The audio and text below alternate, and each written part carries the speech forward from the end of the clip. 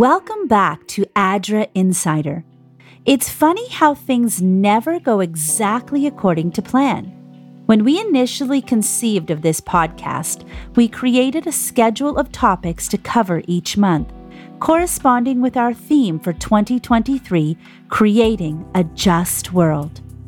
ADRA Canada has declared 2023 the Year of Justice, and each month we are highlighting different ways that our agency works for the cause of justice in the world.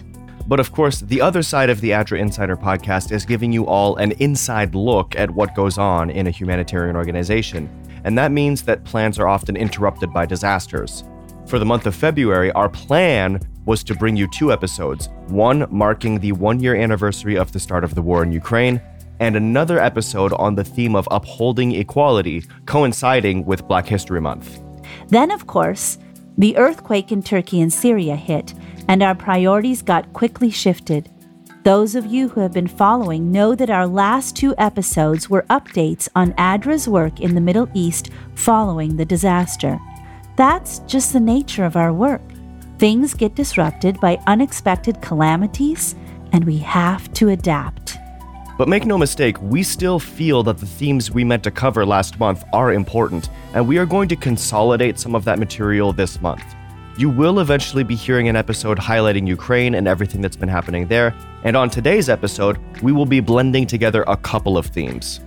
Given that March is Women's History Month, we have brought ADRA Canada's gender equality specialist, Mahideh Yishah, to talk about the work we are doing to empower women and girls around the world. She will especially give us some perspective on the importance of gender equality work in an African context, as one way to honor and highlight the importance of global Black history. And then, coming back to the fact that we had to rearrange our plans a bit, we are also going to be highlighting the theme that we meant to cover this month, water access. I know that may seem like a lot of different topics, but in actual fact, they all intersect seamlessly in one of our projects in Sudan, and Maddie provides us with some great insight and perspective in a relatively short interview. Additionally, we'll wrap up today's episode with some further insights on what ADRA's work in Turkey and Syria looks like. We'll be hearing about our emergency response strategy from Anita Odandi, ADRA Canada's Director of Emergency Programs. With this episode, we hope to both be informative about the nature of our work and also to highlight the voices of Black women in crucial roles of leadership, authority, and expertise in our own organization. So with all those preliminaries aside, welcome to ADRA Insider. I'm your host, Teresa Ferreira, and let's get right into it.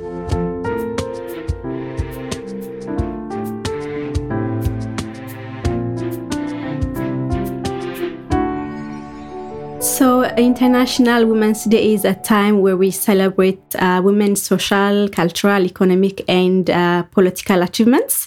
The day also marks a call for action for accelerating gender parity. The International Women's Day campaign theme for 2023 is Embrace Equity, focusing on the importance of equity as a means to achieve gender equality. This year's theme reminds ADRA Canada to refocus and strengthen our equity and inclusion approach to gender equality. So as ADRA, we are celebrating International Women's Day by initiating discussion at the grassroots level, by conducting community and social media campaigning, and calling for action to accelerate gender equality at different levels. So that was the voice of Mahideh Yishah, or as she is affectionately known around the office, Maddie. Maddie is our expert specialist on all things gender equality at ADRA Canada. So when we are implementing new projects or coming up with new ideas, she's in charge of making sure that we consider the ways that gender might be a factor for us or the people we're working with. Now, Maddie is going to tell us about the UASAP 2 project that ADRA implemented in Sudan. UASAP is an acronym that stands for Essential Water and Sanitation and Protection. Yeah, so when I first joined the team here at ADRA Canada, one of the things that really surprised me was just how much the humanitarian world loves acronyms. And you are going to hear a handful of acronyms in this episode. So we'll do our best both now and in future episodes, to pause and clarify whenever we use an acronym just to make sure you know what it means. For example, you're about to hear Maddie use the term WASH, which stands for Water, Sanitation, and Hygiene.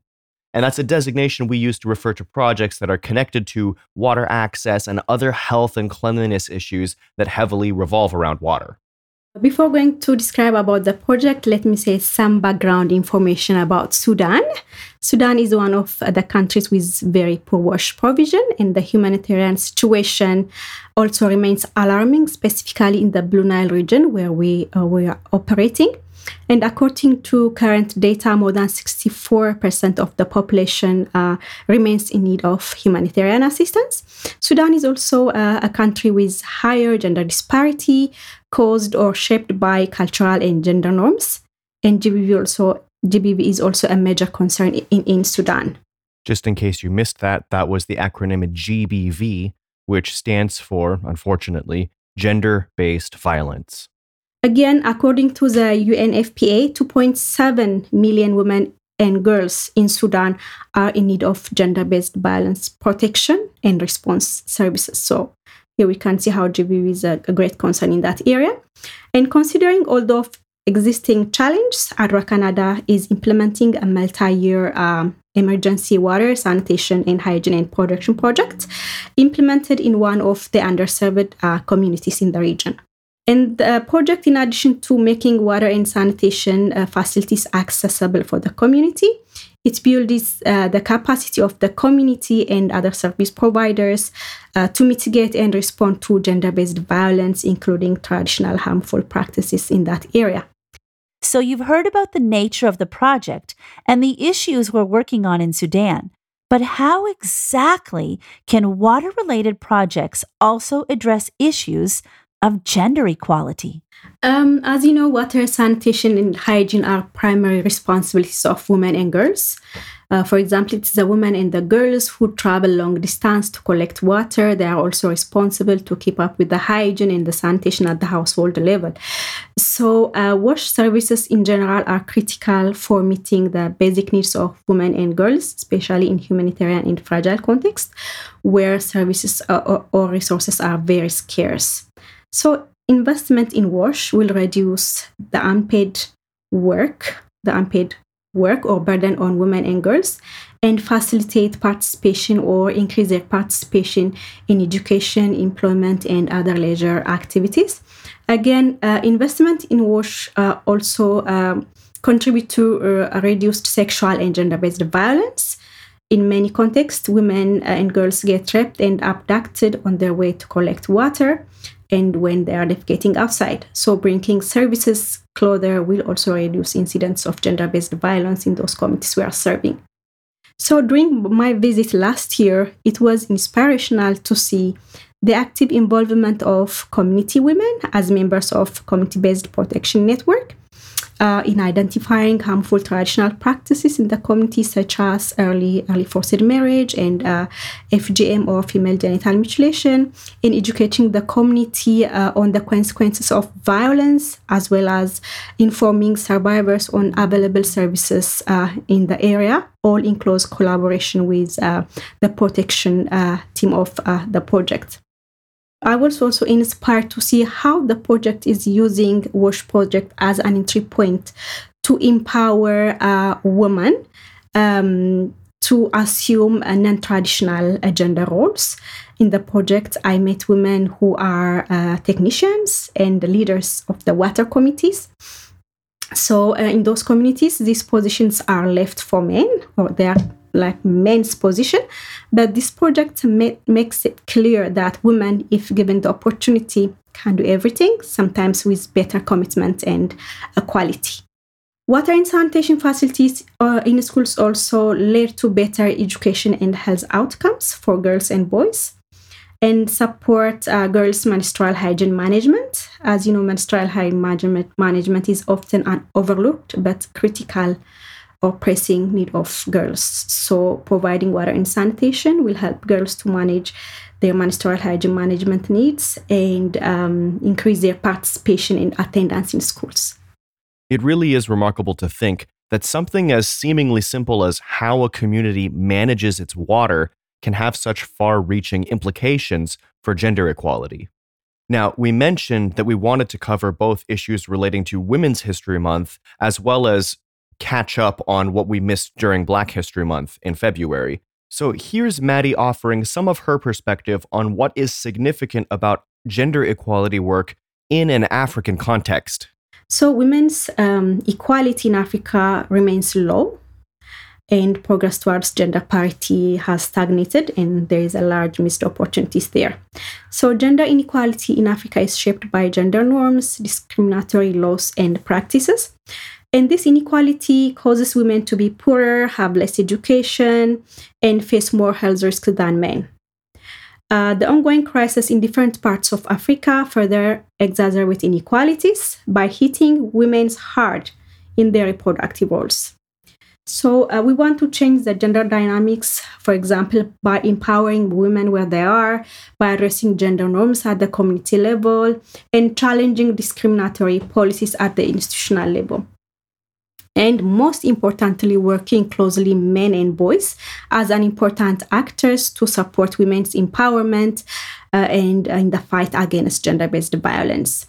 More than anything, I think it's important to remember gender equality is a human rights issue. And if you want to see a peaceful and prosperous Africa, now more than ever is the time to advance gender equality and reduce disparities at all levels. And ADRA Canada is actively working to make that a reality.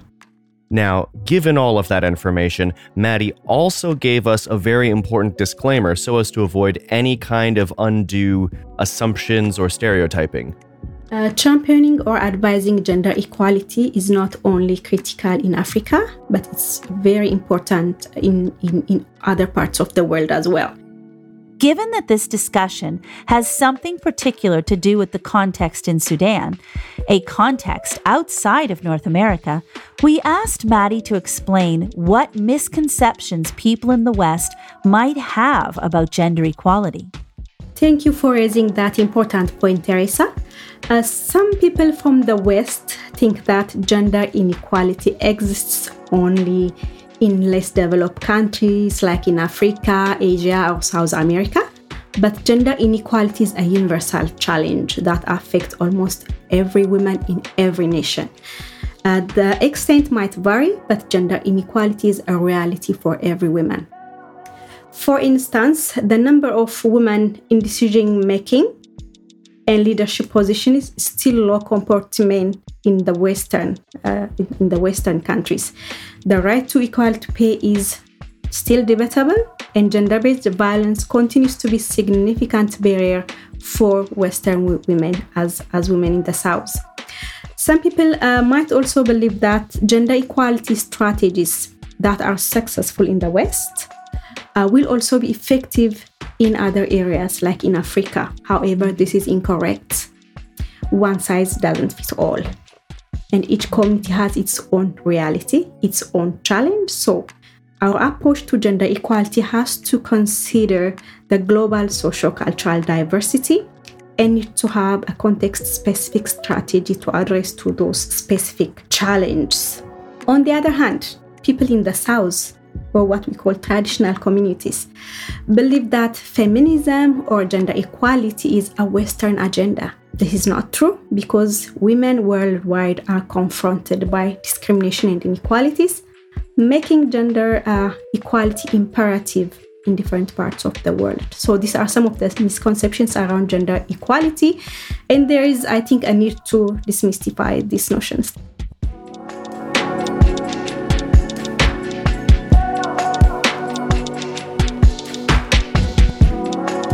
So we hoped you enjoyed listening to that interview with Maddie. I'm just putting on my producer hat for a second. There are some clips from that interview we had with her that we didn't use for this episode because they are more pertinent to some other topics, but you will be hearing more from her soon. So stay tuned to the podcast. There's going to be more of quite a number of our staff actually who are going to be featured on here. And we hope that hearing from different perspectives, different voices is going to enrich your experience with this podcast. And again, as always, give you better insight into what is happening at ADRA Canada, how we're thinking about things, and most importantly, what we're doing.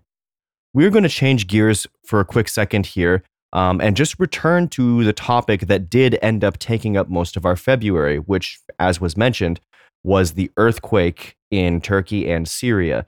Now, there's been a lot that's happened. The last 2 episodes were updates on exactly that, the disaster and the response. But I wanted to give you a chance to hear from the people at ADRA Canada who are in charge of making that response happen. And so we've got a little bit of a clip from Anita, who is, again, the director for emergency response. And I just want you to hear how she describes our process when a disaster like this happens, when this big earthquake or whatever it might be takes place. How does ADRA go about responding? When an earthquake or a quick onset disaster happens, like the one that just happened in Syria and Turkey, ADRA immediately responds. And how does ADRA get to immediately respond? Because ADRA is already on the ground. Praise God that ADRA is in over 100 countries in the world. And therefore, when something like that happens, ADRA officers have already gone through the training of disaster preparedness.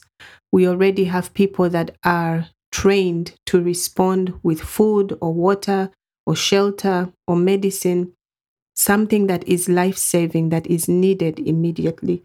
We have expertise in those countries and around the world. And in countries where we do not have an ADRA office, like Turkey, for example, we have the Adventist Church. And thank God for the network of the Adventist Church, because we do have volunteers that are ready and willing to respond.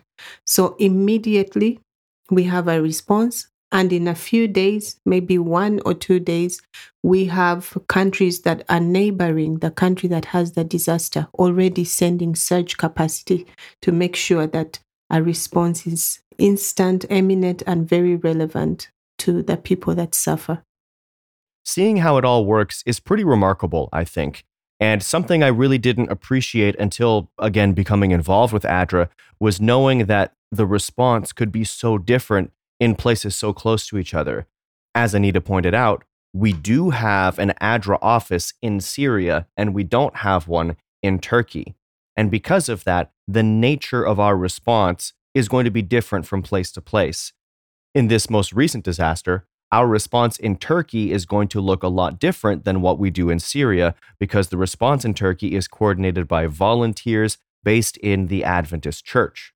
I think this is also an awesome indication to whoever of you might be listening to this somewhere else in the world, that your church can very much be part of what ADRA does. And we want to encourage you to consider amongst yourselves, with your pastors, with your leaders, how to get involved in meaningful ways. Because just as the church in Turkey can be part of the response there when an earthquake happens, the church here in Canada can also be part of ADRA's response as part of our national programs. And we do work here in Canada. So if you're listening to this and you find yourself saying, this sounds really cool, I want to be involved, well, guess what? You can be. Now, I'm going to pass this off to Teresa in just a second to wrap things up, but I just wanted to say a quick thank you to Anita and Maddie for being part of today's episode. It is awesome to have women who embody a powerful spirit of leadership and expertise and bring that energy and that drive to their work for this organization. I know I found it enriching to listen to their perspectives today, and I hope that you all did too. We hope that you've enjoyed our episode celebrating International Women's Day. ADRA Canada is happy to work in support of women and girls all over the world. We hope that every day is a step toward justice and equity for women, and we hope that this year's Women's History Month is full of learning, growth, and appreciation for women's contributions. Thanks for listening and for supporting ADRA Canada. I'm your host, Teresa Ferreira, and as always, our mission at ADRA is to serve humanity so all may live as God intended.